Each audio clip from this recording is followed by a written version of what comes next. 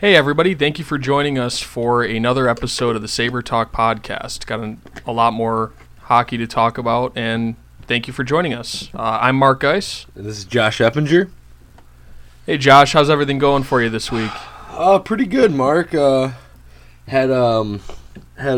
some stuff going on. How about yourself? Not too bad. You know, just working, getting by through another week. Yeah, I can see in the video that you're back home and not on the road right now, so that must be nice. Yeah, back in my trusty office, I guess you could call it, with my ex-beer pong table desk that I use to do these podcasts. So, yeah, back at home.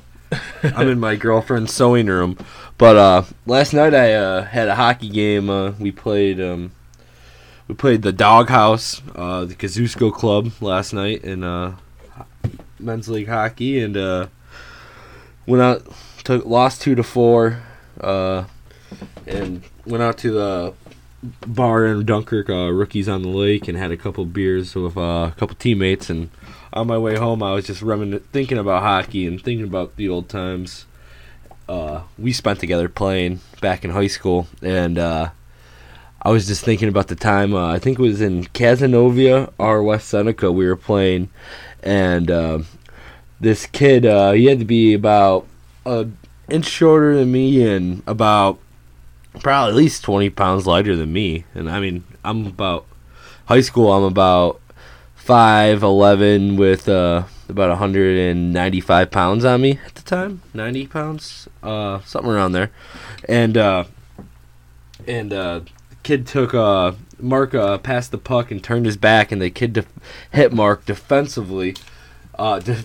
Mark had no idea this kid was coming, and he cross-checked him in the back.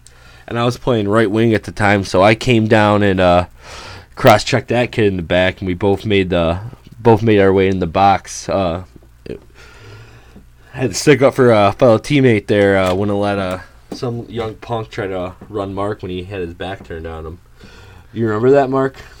Oh, yeah. I remember multiple instances of you doing that, and I know that my mom every once in a while will bring it up. Like, anytime somebody would try to hit me or something, you know, I'm trying not to go to the box or anything, but you'd come across and make it known that you were there. And for a frame of reference, too, I was probably about 6'4", 210 at the time.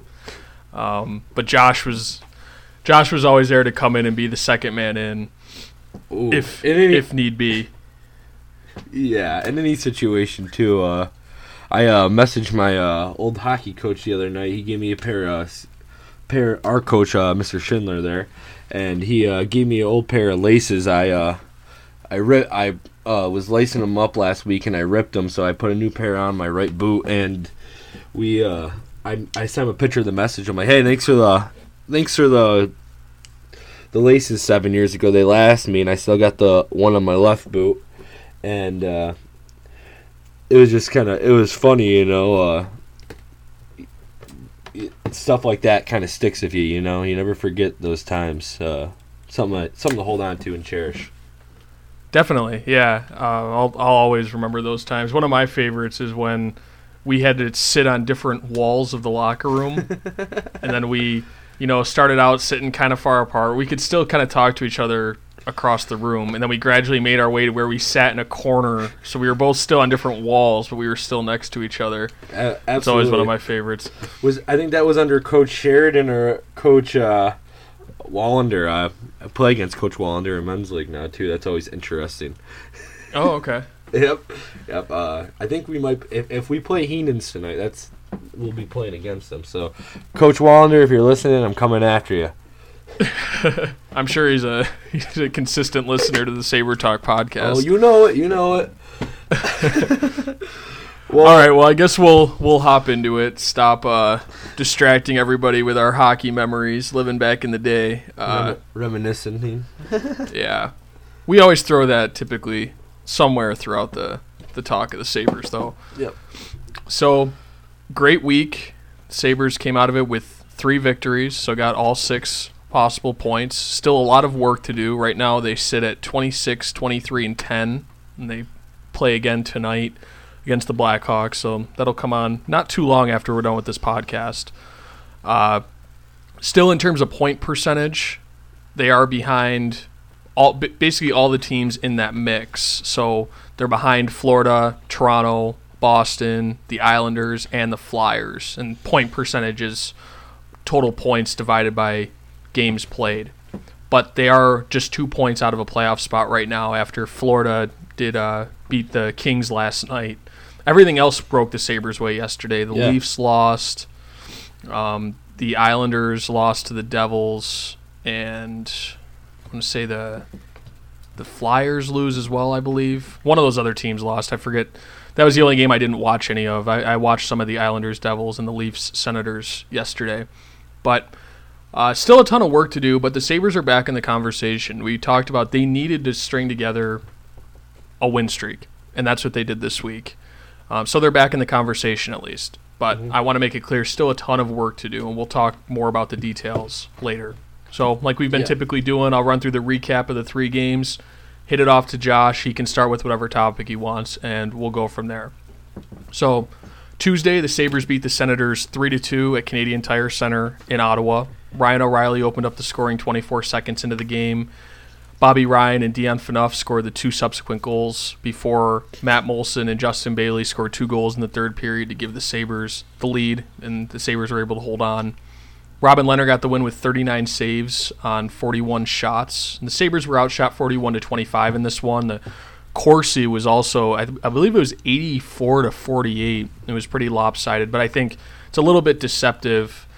A lot of the Senators' shots were coming from outside, and I don't think the game was as lopsided as those numbers would indicate. Zach Bogosian returned to the lineup in this one, so got another guy back from injury on the back end. Thursday night, Sabres played on national TV versus the Colorado Avalanche. They won 2-0. Robin Lehner got the shutout. They continued to ride Lehner, and he made 23 saves in this one. Reinhart and Kane scored for the Sabres in the win, and Reinhart's goal was on the power play. Kane's was at even strength, like he's been doing, even strength monster, and he continued his hot streak. And yesterday afternoon, the Sabres beat the Blues 3-2. This is one of the big tests of the week. The Blues, one of the hottest teams in the league. Tarasenko opened the scoring about a minute and a half in, and then Nick Baptiste scored his third of the season about halfway through the first period on a great pass by Eichel on the rush. And Baptiste was called up to replace Sam Reinhart in the lineup in this one. He sat out with an illness. And Evander Kane and Ryan O'Reilly then scored later on in the second period. And the Sabres held the fort in the third period, only giving up a shorthanded breakaway goal to Scotty Upshall. Robin Lehner got the win in this one, making 37 saves on 39 shots. The Sabres were outshot again. Cody Franson returned to the lineup in this one, and in a subsequent move, the Sabres waived Taylor Fedun, something I'm sure we'll probably talk about at some point in this show. But that's where they are now, about a 13% chance at the playoffs. I've been updating that stat every week. So they improved their chances significantly, but it's still a long shot, still a ton of work to do. So, Josh, you want to start wherever you want to go? Well, you know where I want to go? I want to start off with just saying we were predicting the games for this week, and you said the Sabres were going to lay a goose egg against the Avalanche, the worst team in the hockey league. In the National it was bold. Hockey League. The Avalanche have owned the Sabres, though, in recent years. I believe it was they were 10-0-2 or something like that in their last 12 games. I know that this is a different Avalanche team, but just trying to defend my bad pick, I guess. Well, you know what? It's not a bad pick, because how many times have the Sabres, as of late, before this week started, win one, lose one, win one, lose one, win one, lose one? And we were pretty certain that we were going to beat Ottawa last week when we were talking about it. On Valentine's Day, we said that the Sabres would beat Ottawa in Ottawa. But after your favorite player, Dion Phaneuf, puts them up by 1 point, it starts getting a little scary. Okay, Dion Phaneuf, just to clear this up for all the Sabre Talk listeners, I like Dion Phaneuf back in his early days, back with the Flames. And of course, he got traded to the Leafs, and Josh has not let that go forever. Like I have a Dion Phaneuf Leafs jersey somewhere in my closet or something. But to be clear, he's not my favorite player, but I liked him a lot his first 4 or 5 years in the league. He liked him. He liked him so much. Back on MySpace, he posted a picture on Facebook, on MySpace, excuse me, and the caption was God. So Phaneuf is God. Hey, when he first came in the league, though, the booming shot, he laid a ton of guys out, open ice hits. He doesn't do that quite as much anymore. But I'm just getting steamrolled so far in this episode, with my Avalanche pick and liking Dion Phaneuf. I'm sorry. Well, what a bad start for me. Sorry. I apologize, really. But Dion Phaneuf? Oh, no. Okay. So,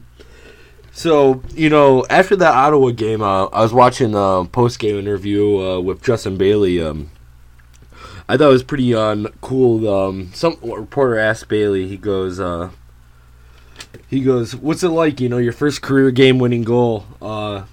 It's Valentine's Day. Are you going to give it to Mom? He's like, well, I'm not sure what I'm going to do with the puck, but the puck shouldn't be that special to me because I plan on scoring a lot of game-winning goals in the future. So I like that attitude. I like that, hey, no big deal. I'm going to go, this is just the beginning. The league's going to see more of Justin Bailey.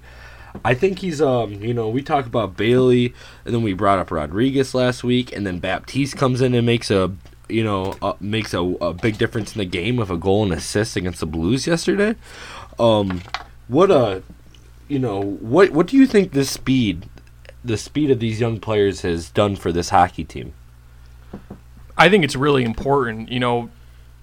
Them bringing in this kind of injection into the lineup has been extremely important, and they've all come up and they've all looked like they've belonged. I mean, it's very rare to see that consistently with all your call-ups where everybody seems to fit in and find their niche pretty quickly. We saw it with Carrier earlier this year, and then you talked about Bailey. He's been a great fit on that line, I think, with Oposo and O'Reilly.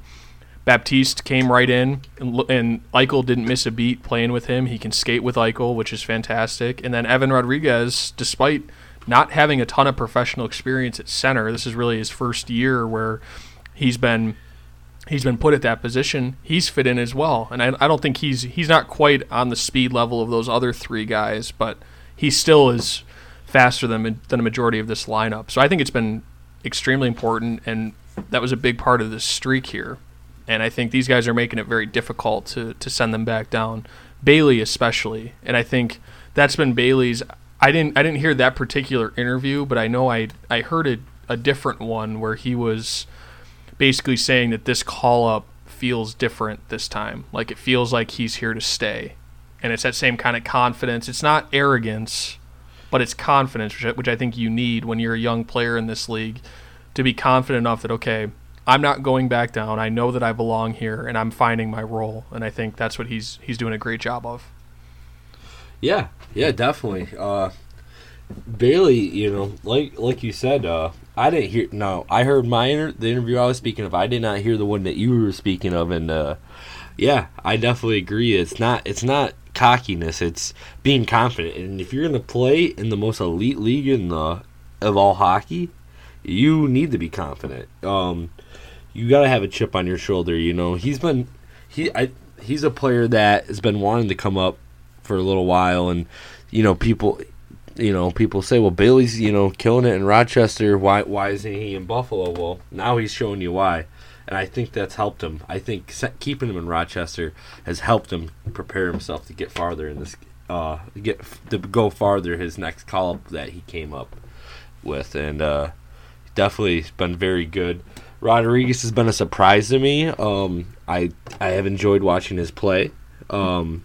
But yeah, the see him play third line center, and I wouldn't have expected him to be handling as well as he is right now, and I don't know how long he could possibly handle it long term.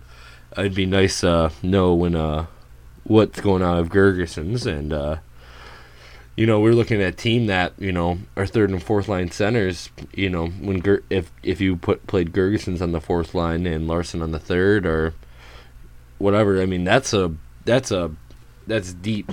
That's pretty deep down all four lines there, if you're gonna count all those guys as centers. And Baptiste is another guy who I wouldn't expect to come in and make such an impact right away, but his speed showed he could skate up the ice with Eichel. Eichel makes that nice move and cuts in and feeds Baptiste the puck, and he puts a backhand right through Jake Allen's 5-hole. Pretty impressive stuff yesterday. Definitely gets me excited seeing all this young talent flying around.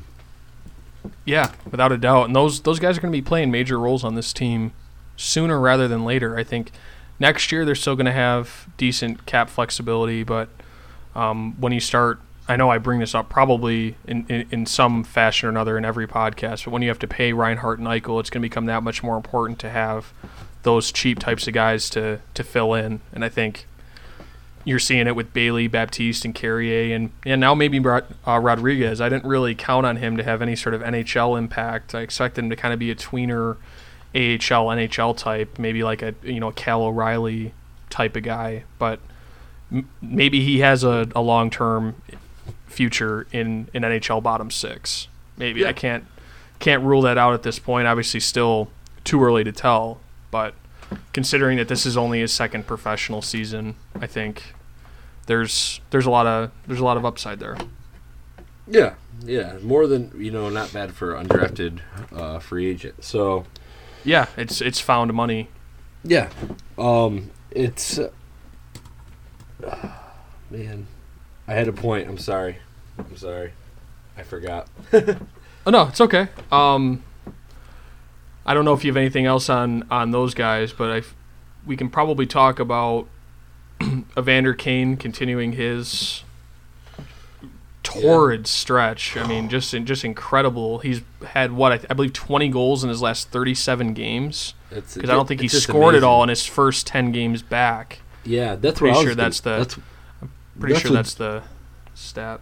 Yeah, that's exactly what I was going to bring up. He didn't score. He got hurt after that first game flying into the boards at against Montreal that I was actually present at KeyBank Center. Him flying in the boards and hurting his ribs, he came back and wasn't doing anything. And granted, you give a guy after going through an injury like that, you give him a couple games to get back on his feet and kind of get back used to playing at game speed and not practice speed, and he wasn't doing anything. And we're like, man, Kane can't score. Well, guess what? He leads this team in goals right now, and has been on an absolute tirade. And now it's not even him shooting the puck that's getting him the goals. I mean, yesterday he had a great deflection in front of the net. He's been doing a little bit of everything. It's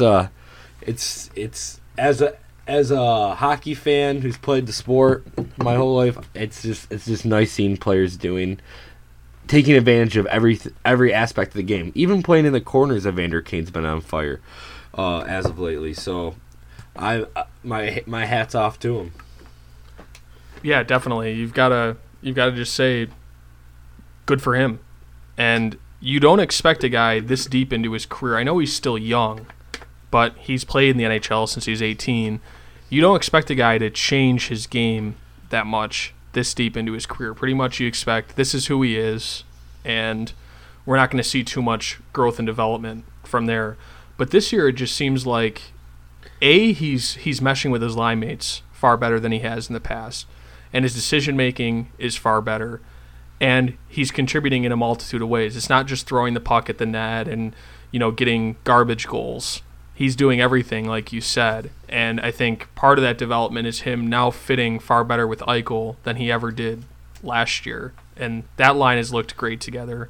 Eichel and Reinhart have always had chemistry, but Kane playing the way he's playing, that's a really good line now, and I always kind of dreaded when Kane would play with Eichel, thinking that it wasn't going to work, and typically it didn't work. Typically they weren't productive together, but it's been a lot of fun to watch, and good for him when people really were writing him off to start the year, saying, he has absolutely no value around the NHL. Nobody wants to touch him with a 10-foot pole. The Sabres, are they going to try to release him from his contract? I mean, I don't think that was ever a realistic possibility whatsoever. But the fact that people were even mentioning that goes to show how people people had completely left him for dead. But now he's probably the hottest even strength scorer in the NHL.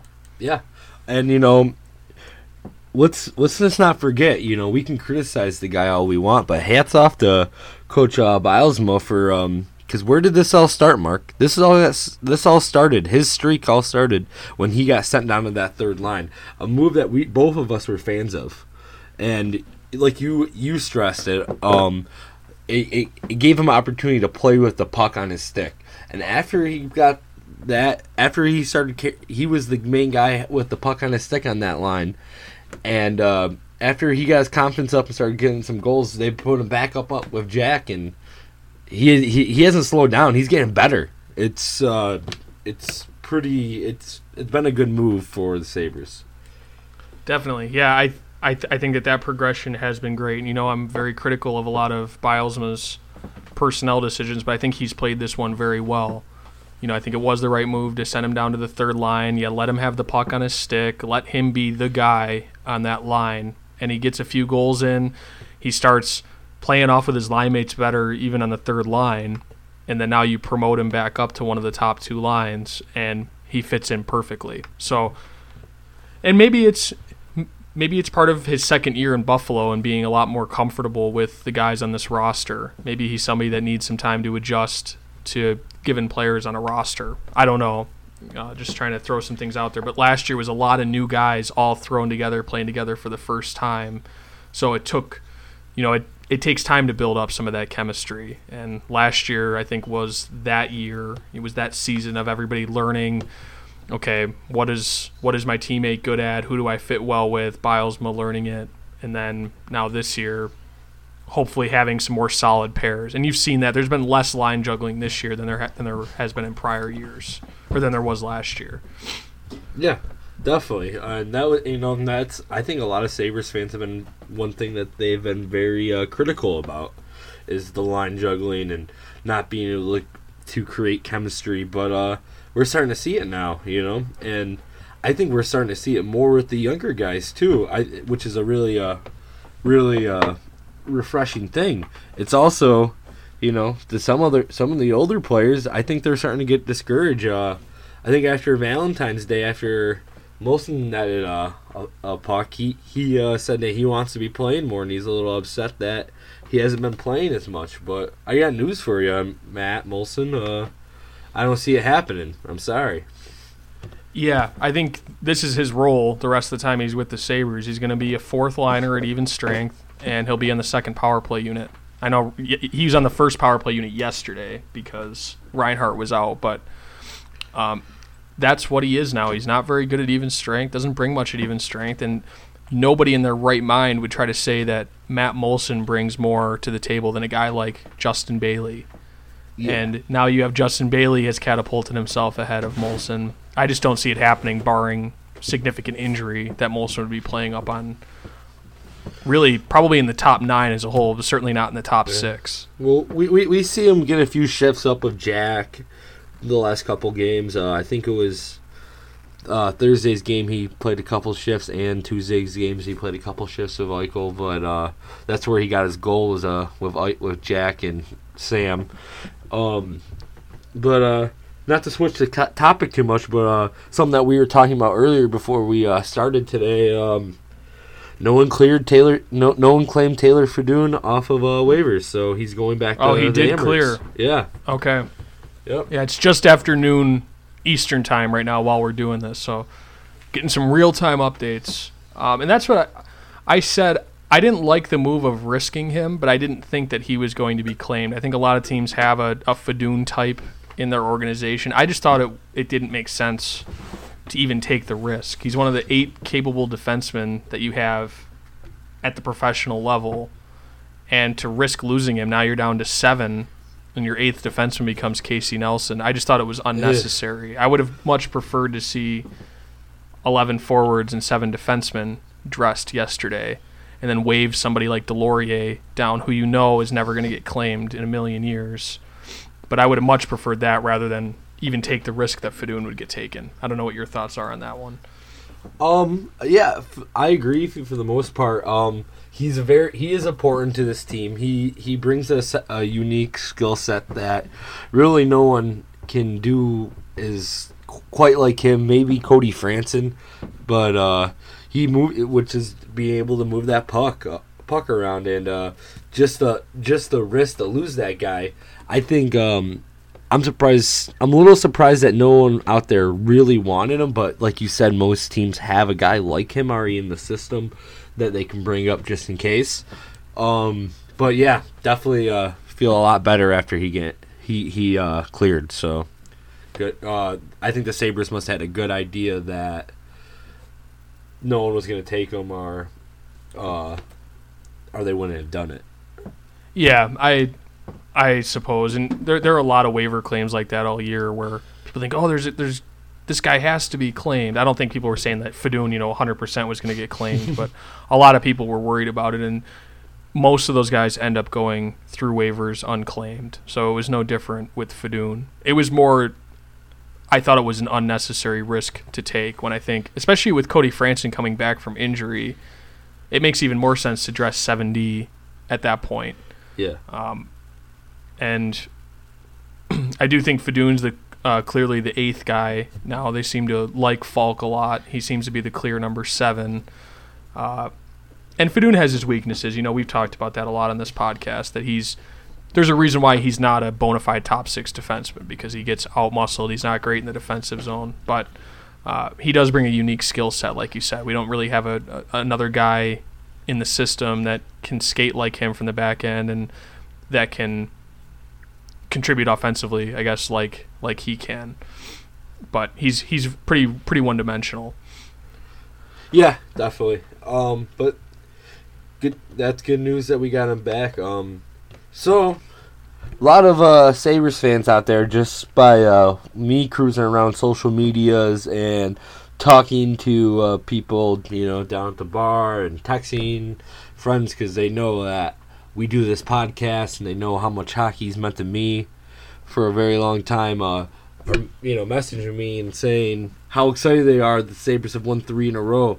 Something that the Sabres haven't done yet this season was win 2 in a row. Now they're at 3, and they have a game against the Blackhawks tonight at 6 p.m. on NBCSN Sports. By the way, today is National Hockey Day in America, so happy Hockey Day in America to you, Mark. But fans are getting excited, thinking that the Sabres are going to be in a good spot for coming in getting into this playoff race after winning 3 in a row. We're currently sitting at 62 points, 1 point behind the Maple Leafs, and 2 points behind the Bruins. So we would have the same amount of points totaled if we win today and the Bruins lose. The only problem with that is the Bruins have beat us 4 games in a row, so we would never have that tiebreaker with them, no matter what. What do you think about the optimistic Sabres fans in this playoff race right now, Mark? Well, I did want to say with the Bruins, the first tiebreaker is regulation and overtime wins. So if the Sabres beat them in that tiebreaker, which doesn't look likely, because I think the Bruins are at, 27? I want to say they have 27 regulation and overtime wins. 29.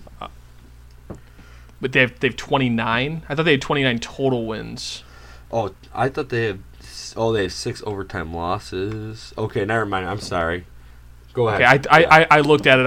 I'm not positive if that's the case, but that is the first tiebreaker. So it's possible, as long as they're not tied in that category, the Sabres still could hold the tiebreaker conceivably over the Bruins. But I think people are being a little bit too over-optimistic. Now, I know you and I discussed this briefly before we started the podcast, so you knew where I was going with this one. Mm-hmm. But I think if you look at where we are in terms of points percentage, you're still behind all those teams. Those teams have a lot of games in hand, and there are a lot of hot teams up there. Look at how Florida has surged. Toronto's fallen back a little bit. They look pretty vulnerable, and I think they're going to feel some pressure to try to make a deal at the deadline to improve their defense. The Islanders also are surging up there, and there's still a ton of work to do. So I think people yesterday saying, oh, they're within 1 point of the playoffs, it's very misleading to say that. And really, in reality, they're probably more like 4 or 5 or 6 points out right now when these teams finally play their games in hand and they have the bye week here after today's game. They don't play again until Saturday. You'll see that gap get larger. So that's why I like to look at the points percentage as, like, a true barometer of the standings. But I do think if you look at where we were when we spoke last compared to where we are now, then it looked like, okay, they're going to have to rattle off a 4-game win streak to really be back in the conversation. And they've won 3 in a row. So for them to even be in the conversation at this point, I think, is a huge improvement. So I don't want to rain on the parade too much. But first of all, but they're still not really completely back into it in terms of the standings. And I think the way that they're playing isn't necessarily sustainable, giving up 35, 40-plus shots every game. Pretty much, except unless they're playing the Avalanche, but they've been giving up tons of shots. You can't expect Leonard to be able to weather the storm like this the whole rest of the season. Yeah, and we look at yesterday's game, a huge game for the Sabres, just to go out and beat a team that won 6 in a row in the St. Louis Blues. But we only did shoot 28 shots on Jake Allen, and he let in 3, so he had 25 saves. And Robin Lehner had faced 39 shots and let 2 goals in. Leonard's staying. You mentioned this earlier, and it was a point that I've been thinking about too. Is Robin Lehner's? He's been playing on his head. He's been playing excellent. He's been lights out these last 2 weeks, and how long can he stand on his head? Because anything's possible with him staying on his head and playing like this, but it's not gonna last the rest of the season, realistically. Yeah, I can't imagine him being able to do this for another 20-plus games. I do think, I know that shots on goal aren't everything. People are probably listening to this like, well, 40 shots coming from the outside is very different from 40 high-quality opportunities, and I get that. So in some of these games, the 40-plus shot numbers, it's been a little bit misleading because a lot of them have come from the outside, and I think the Sabres have been gladly giving up those when Leonard's been in such a zone. He's not giving up bad rebounds that, you're not going to care if a team takes a relatively low percentage shot. But, for example, in the Blues game, I was looking at the heat map. I don't know if I've ever sent you these, Josh, where you can look at them, where the shots on goal have come from. And the Blues got a lot of shots from directly in the slot and a lot of point shots from the middle of the ice. And those are relatively high percentage shots. So when you got Ken, I know this is a really good team, and you kind of expected, you need your goaltender to play well if you're going to beat a good team like the Blues. But they didn't outplay the Blues in this game. There's about 15 shots in the slot that I'm counting on my map right in front of me right now. And right before you mentioned that, I was counting it. Between, not directly in the slot, but from in the slot and around the slot, about 15 shots took in. This defensive core is, we've said it. It's not a top end defensive core. Robin Lehner has been playing out of his mind. You got to keep on riding that hot hand. That being said, I fully expect him to be playing in Chicago tonight, and I'd question that playing Anders Nilsson every time if they do today. But there's just no one can keep up with this with the performance that Robin Lehner's had, and kudos for him to keep us in this playoff race, but he really has been carrying this team on his shoulders. Yeah, the formula of Lehner making 40 saves a night, Evander Kane getting you an even strength goal every night, and you hopefully getting a power play goal or 2 every night. That's been the formula, and can you keep that up for 30 games?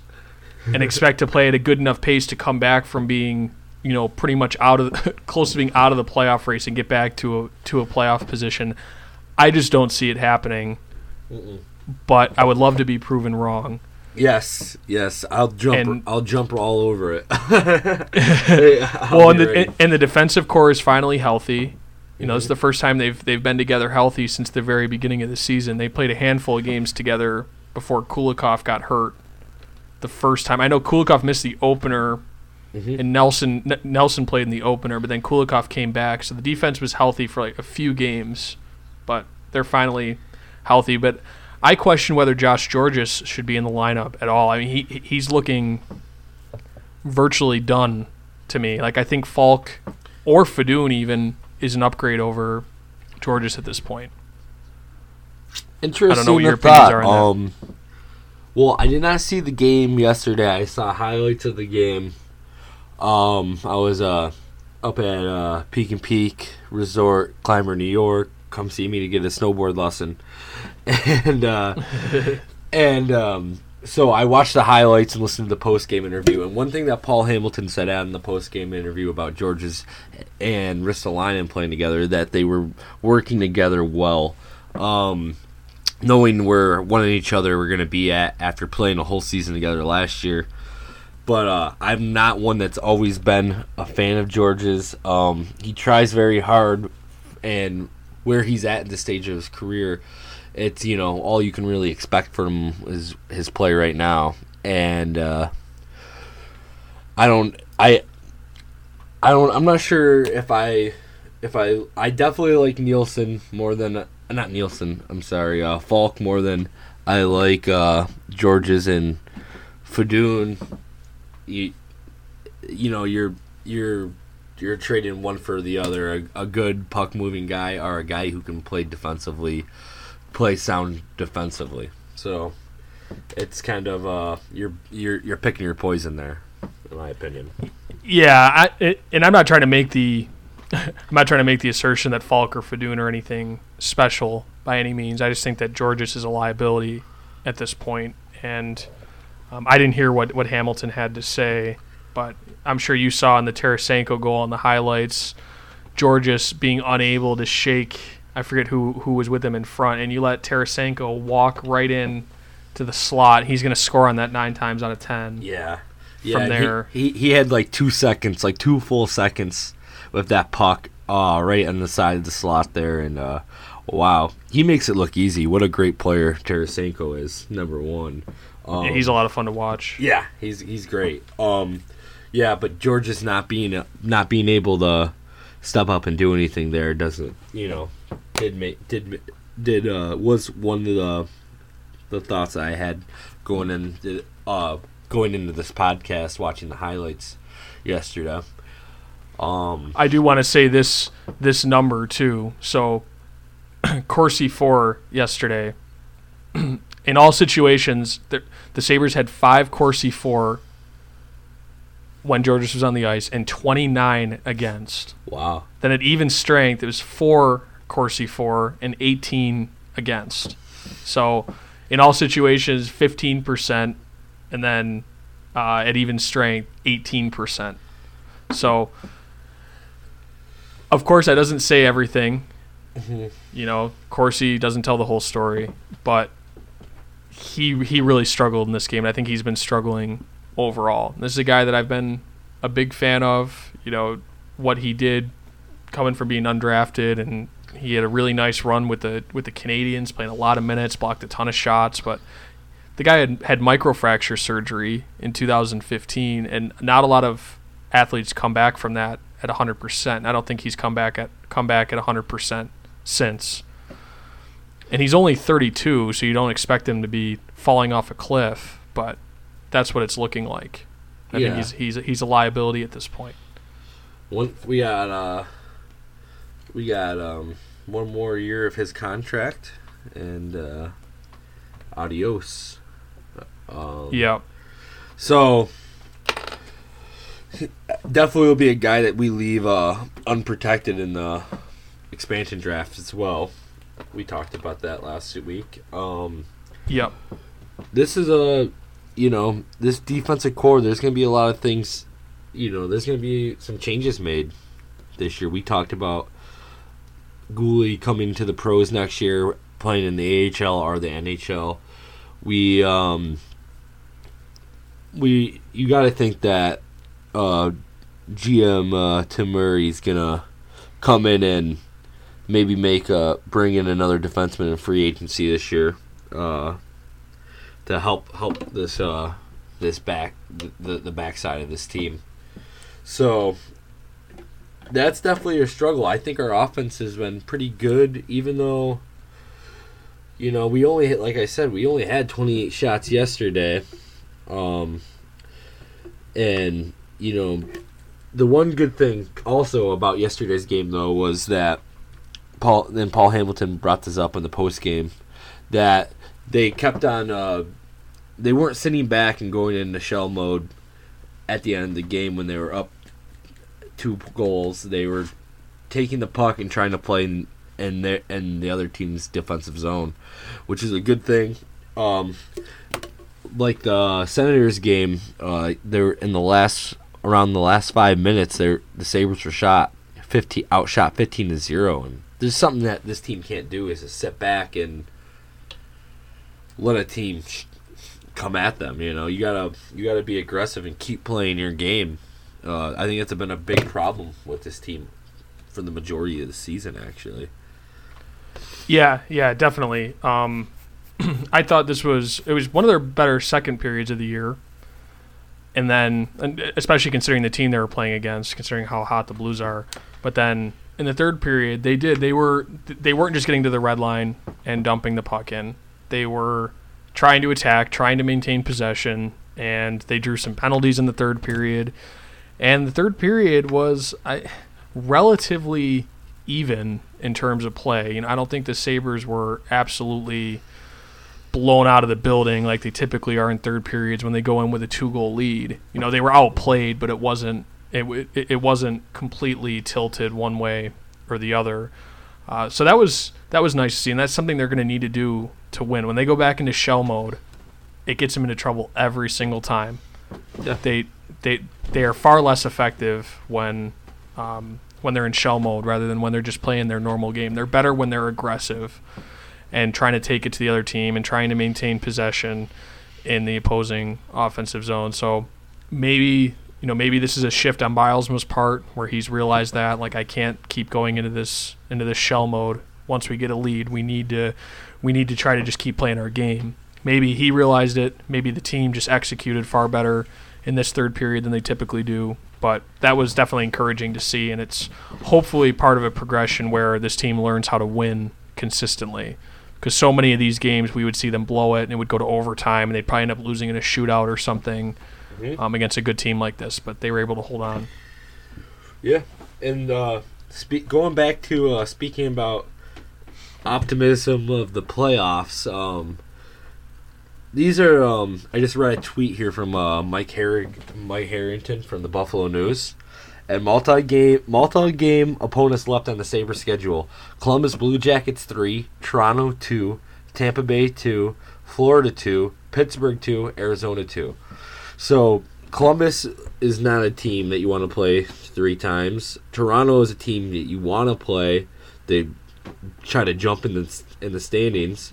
Tampa Bay's hasn't been all that good, but you never know what they're going to bring any given night. Florida has been huge lately. We talked about that earlier. Pittsburgh, never a team you want to play. Arizona, a team you always want to play. And then we have 10 other games other teams that we play only once. So, just I thought it was an interesting tweet. Just something to think about with the remainder of the schedule, and if you're looking for the Sabres to make a push for that last spot in the division, or maybe that last spot in the wild card. Well, it's nice to have those games against Toronto. At least you can hopefully jump ahead of them if you can win all those games. But they have squandered. You mentioned it. I don't know if it was before we went on the air or not, but Boston losing those games to Boston. Yeah, it was when we were on the air. Yeah. And losing those games to them really hurts because now you don't really have recourse to make up those points in the standings in games against them. And really think about if they had split those games, things would be looking a lot different right now. Not only would they be ahead of Boston, but they'd be, probably one of the favorites for either that third spot in the division or the second wild card spot. So yeah, it'll be a very interesting run, and this is fun to just be in it. Yeah, this is about where you predicted the Sabres to be before the season started, before we even started doing this podcast. If my memory serves me well, that you were saying just outside the playoffs again, basically this year, earlier this season, right? Yeah, I think I was saying probably fifth. I think I said fifth place in the division, and then that would be right outside the wild card spot. But in the conversation at least, which that's about where they are right now. But things are trending well in their direction. That they're I believe 6-3-1 in their last 10 games. The Sabres are, and I mentioned it before. Toronto's fallen back a little bit, so really they could finish anywhere from 13th in the conference to 8th in the conference. I guess there's a huge variation there as to where they end up. Yeah. Definitely, it's gonna be fun. What might not be so fun is playing the Blackhawks tonight. One of the best teams in this modern era of hockey, for sure. A dynasty, if you really think about it. 3 Stanley Cup rings with this Jonathan Toews led team, right? Yeah, they've been not quite on the dynasty level, but this core is up there. They have multiple Hall of Famers on this roster. Duncan Keith, Hall of Famer. Patrick Kane's going to be a Hall of Famer. Jonathan Toews will be a Hall of Famer. Marian Hossa. First ballot Hall of Famer. Oh, yeah. Yeah. Hossa might be one of the most underrated players from our generation here. Yeah. Great two-way player. Can snipe a puck. He, overall sound professional as it comes hockey player. Speaking about overall great plays and stuff, did you see? I know you had to see the Jaromir Jagr play behind the net when he stripped the defenseman there. Yep, that was vintage. That's just experience right there all day, man. That was cool. Yep, unfortunately helping them in the playoff race, but sorry, Sabres fans. He's seeing a play like that gets me going. Yeah, an incredible career from him too. I mean, I can't believe he's still playing, and it's fun to think about what would have happened had he not gone back over to Russia, and if he had, if he had played in the NHL his entire career. His numbers would have been that much greater than they are, and they're incredible as it is. And it's funny how a guy's reputation can change over the course of his career. Like, remember when we were kids, it's like, oh, Jagger's just selfish, and he's a prima donna, and he's not a good teammate, all that type of stuff, which I never really saw that. It was never that well substantiated. I think it was kind of a smear job by the NHL media because he left, or he was threatening to leave the NHL, then he did leave the NHL, and I think it was kind of a smear job put on. But his reputation's on a complete 180, and now he's the hardworking vet, he's the great teammate, the guy that's mentoring all these young players. It's really interesting to see what happens over the course of 10 to 15 years. I just love to brag that I was at the 2001. I was in the 2001 playoff, one of the games in Buffalo when at HSBC Arena when Sabres lost, I think 3-0 that game. But I did get to see Jagr and Lemieux play, and that's just one of my bright spots in my hockey career. That was the series where Darius Kasparaitis won the series in overtime. Isn't that series?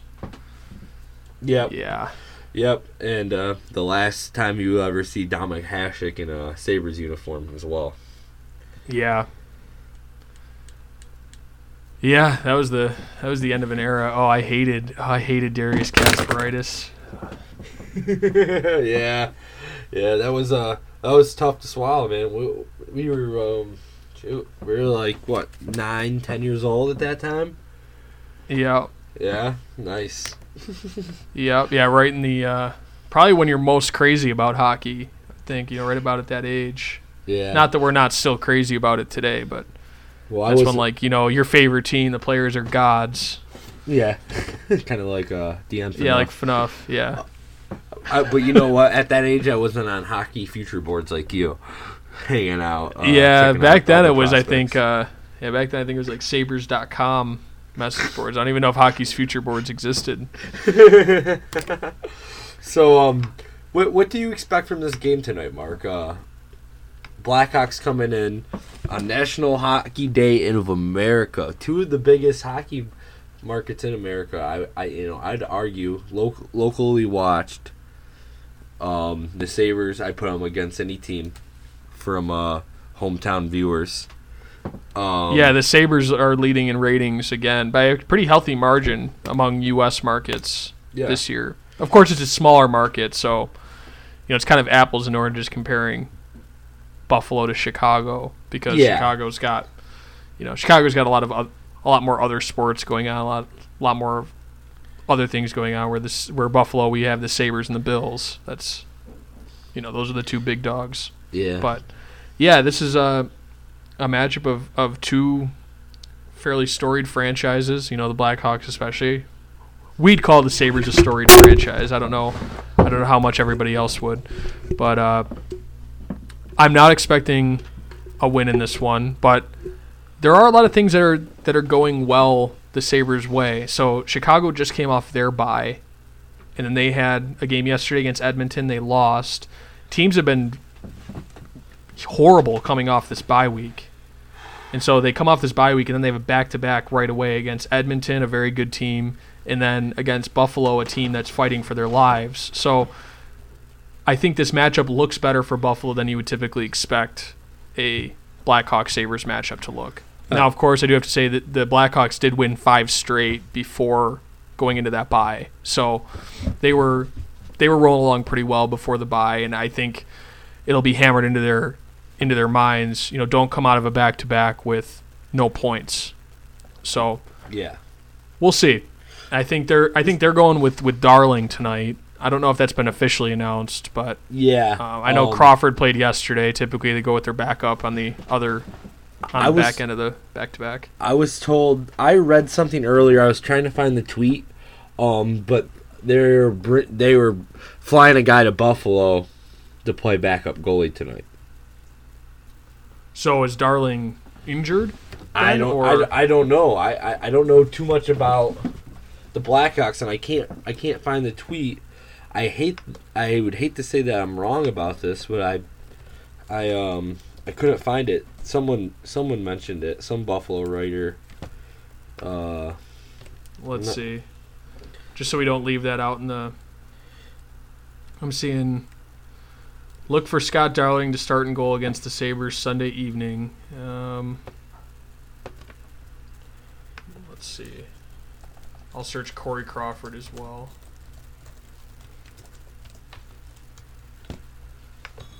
You're just going to get good pictures of his sports action figure. I'm not saying anything about Corey Crawford. I don't know. Let's see. I can try to do... Should probably go to their hockey's future board. Message boards. That's probably where they'd be. Okay, we'll spend about another 15 seconds on this. If I don't find it, then we'll just go, okay, Scott Darling's going to be in goal.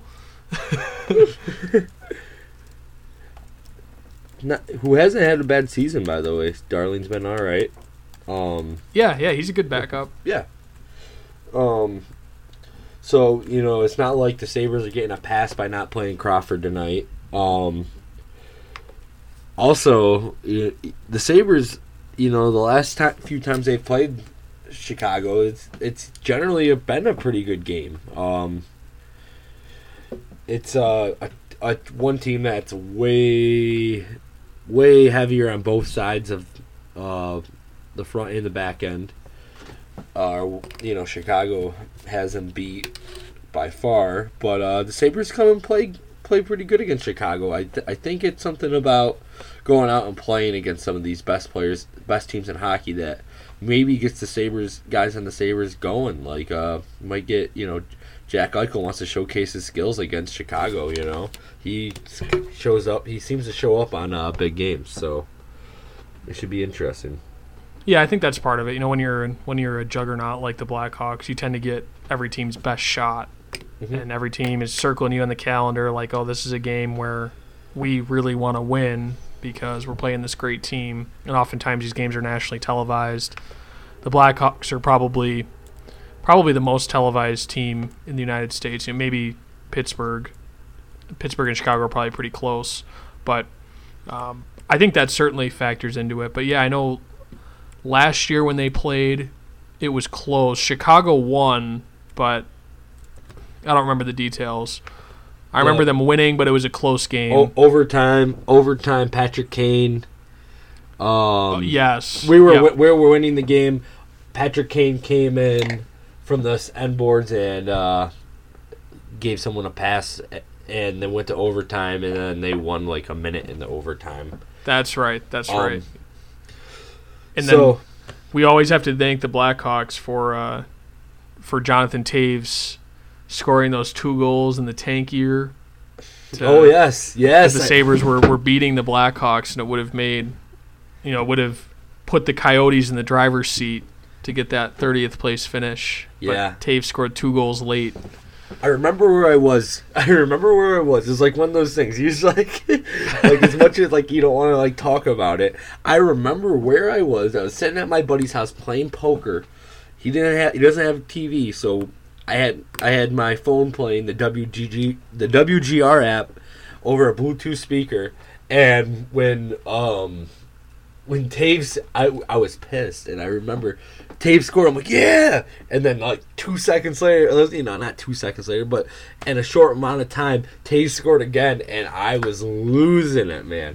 It's just one of those things you remember where you're at, and oh man, we needed something. And that was the tank. So, yep, I think I was in my apartment in Syracuse at the time, watching on my little TV I had back then. I don't remember details. I don't think I was with anybody watching it, but I was certainly happy. Those seasons were fun in their own way, I guess. Unique. It was a different experience, that's for sure. Yeah. It was better at least than being in the purgatory where the Sabres were for so long. Where, you're in 10th, 11th place in the conference every year. It was at least nice to feel like you're working towards something. So you mentioned it earlier, Mark. Sabres. If the Sabres end up getting 2 points tonight, how do you feel going into the bye week? I certainly feel a heck of a lot better. They're still not in the driver's seat. There still would be a lot of work left to do, but being able to go into the bye with a 4-game win streak, be able to get all 8 of these points. Now you jump ahead of some of these other teams in terms of point percentage, and I think the next week you're not going to see that that deficit eroded away quite as much as you would have otherwise. So I'm not going to say I'm going to start buying playoff tickets or anything if they win today, but I think it becomes a far more realistic possibility. And I'm sure you probably think about the same way. I mean, nothing too unique coming from my end, I guess, my perspective. If the Sabres make playoffs, Mark, I'll put it this way: I'll buy our tickets. So when they face off against the Wild in the Stanley Cup Finals, then I can go to a couple games in Minneapolis or in St. Paul. Yeah. Well, Mark, I gotta get ready and head down to work here pretty soon. Is there anything else we want to talk about before we call this podcast? We should mention. I don't think we talked. I mean, we did talk a little bit about Eichel the week that he had. Yeah. and that was important. I wanted to make sure we talked about that. We should mention the other game that they'll have before we talk next, which will be who are they playing on Saturday again? Next Saturday? Next Saturday, 1 second.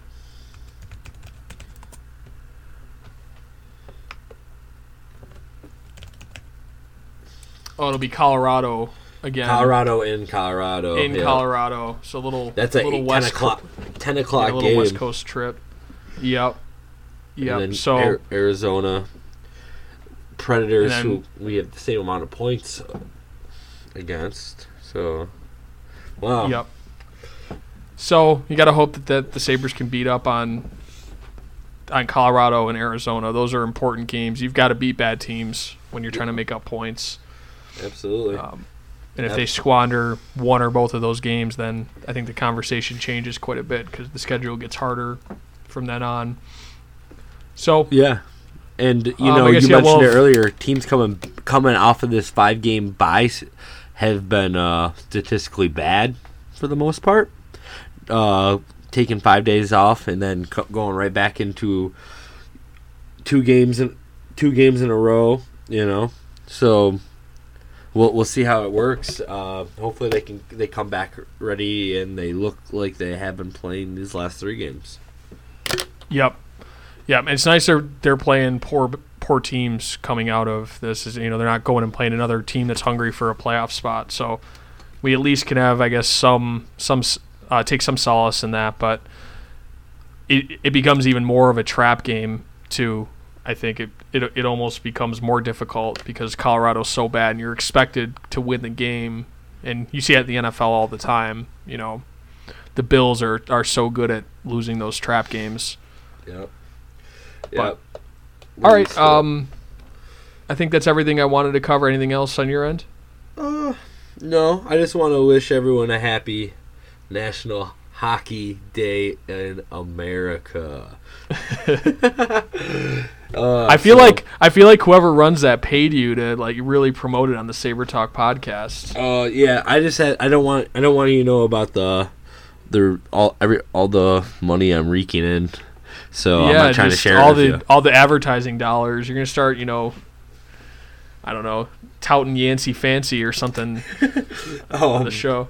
Yeah, Outlet Liquor. That's Mike Shope, who I'm not the biggest fan of on WGR. Was always plugging that. They just want the team to be bad so they can sell more Outlet Liquor. Yeah.